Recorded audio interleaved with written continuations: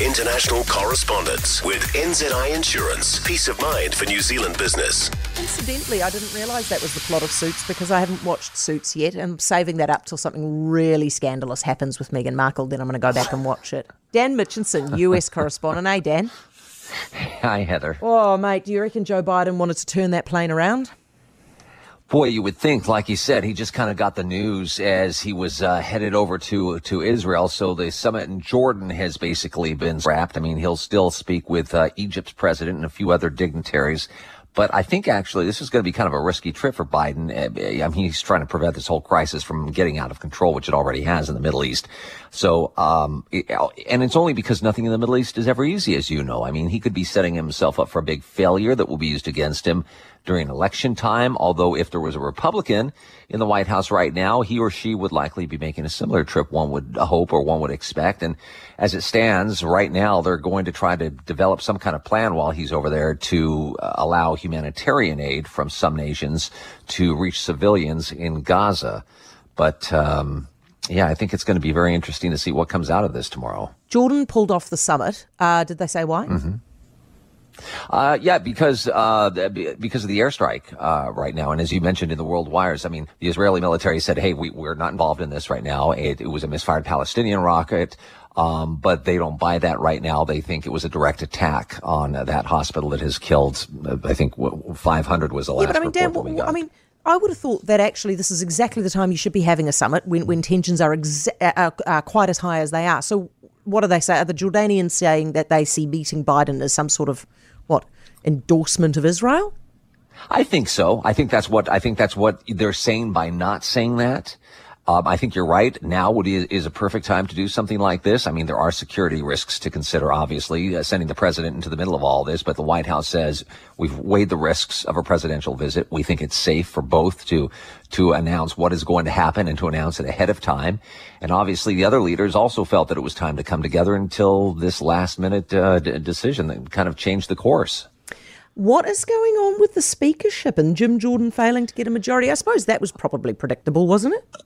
I think it is. I mean, they're going to have another round of voting, I think tomorrow at 11 o'clock Eastern time right now. And, we've gone through him and Steve Scalise, who withdrew from the race right now. And I think Jordan needs something like 217 votes, and he was 17 shy of that on the first round of ballots. So he says he's going to keep doing this until they come to some conclusion.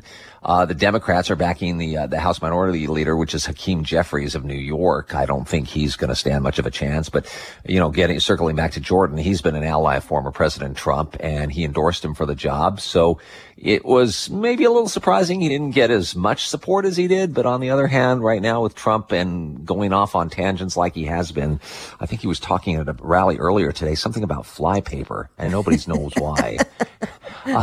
When you figure it out, let us know. All right, listen, Taylor Swift, right? It is dividing people as to whether it's okay to sing in the cinema. Is this because of her movie? It is. And this thing is all anybody's been talking about for the last 2 weeks over here. It made nearly $100 million over the weekend, and fans were invited to sing and dance in the auditoriums, which isn't traditional, obviously, theater etiquette. And there were complaints by a lot of people who attended the movie, and they felt this wasn't cool to be loud and bounce around. Then you had this video that went viral. It showed all these Swifties dancing and singing out loud with their phones during the screening. It's been watched something like 20 million times on TikTok. But the interesting thing is Taylor Swift herself, when she announced that this movie was coming out, she said, I want fans to treat this film like a concert. She said, bring your friendship bracelets, sing, dancing. AMC, which was distributing the movie in its theaters, they were all for it as well. So I think people that went into this thing should have probably known what they were going to get, and they got it. And nobody's complaining, certainly not Taylor Swift, who set a record. Who's complaining? Why is it? Somebody must be complaining if it's dividing people. Well, I think a lot of people that went in, that were Taylor Swift fans said, hey, we want to see, one person said, we want to see the cinematography. And I'm thinking, you're going to a concert film and you want to see the cinematography? No, you want to go for the songs. I think you want to sing along. I think you want to just get that experience because you couldn't afford to go spend $500, $600, $700, $2,000 on a Taylor Swift ticket. So this is the next best thing. Don't want to hear other people drowning out Tay-Tay's voice. Hey, thank you for that, Dan. Dan Mitchinson, US correspondent. Oh my goodness. If you go into a movie about Taylor and she's singing, for God's sake, of course you can sing along. Why do people have problems with the most basic things in life? For more from Heather Duplessis Allen Drive, listen live to News Talk ZB from 4 p.m. weekdays or follow the podcast on iHeartRadio.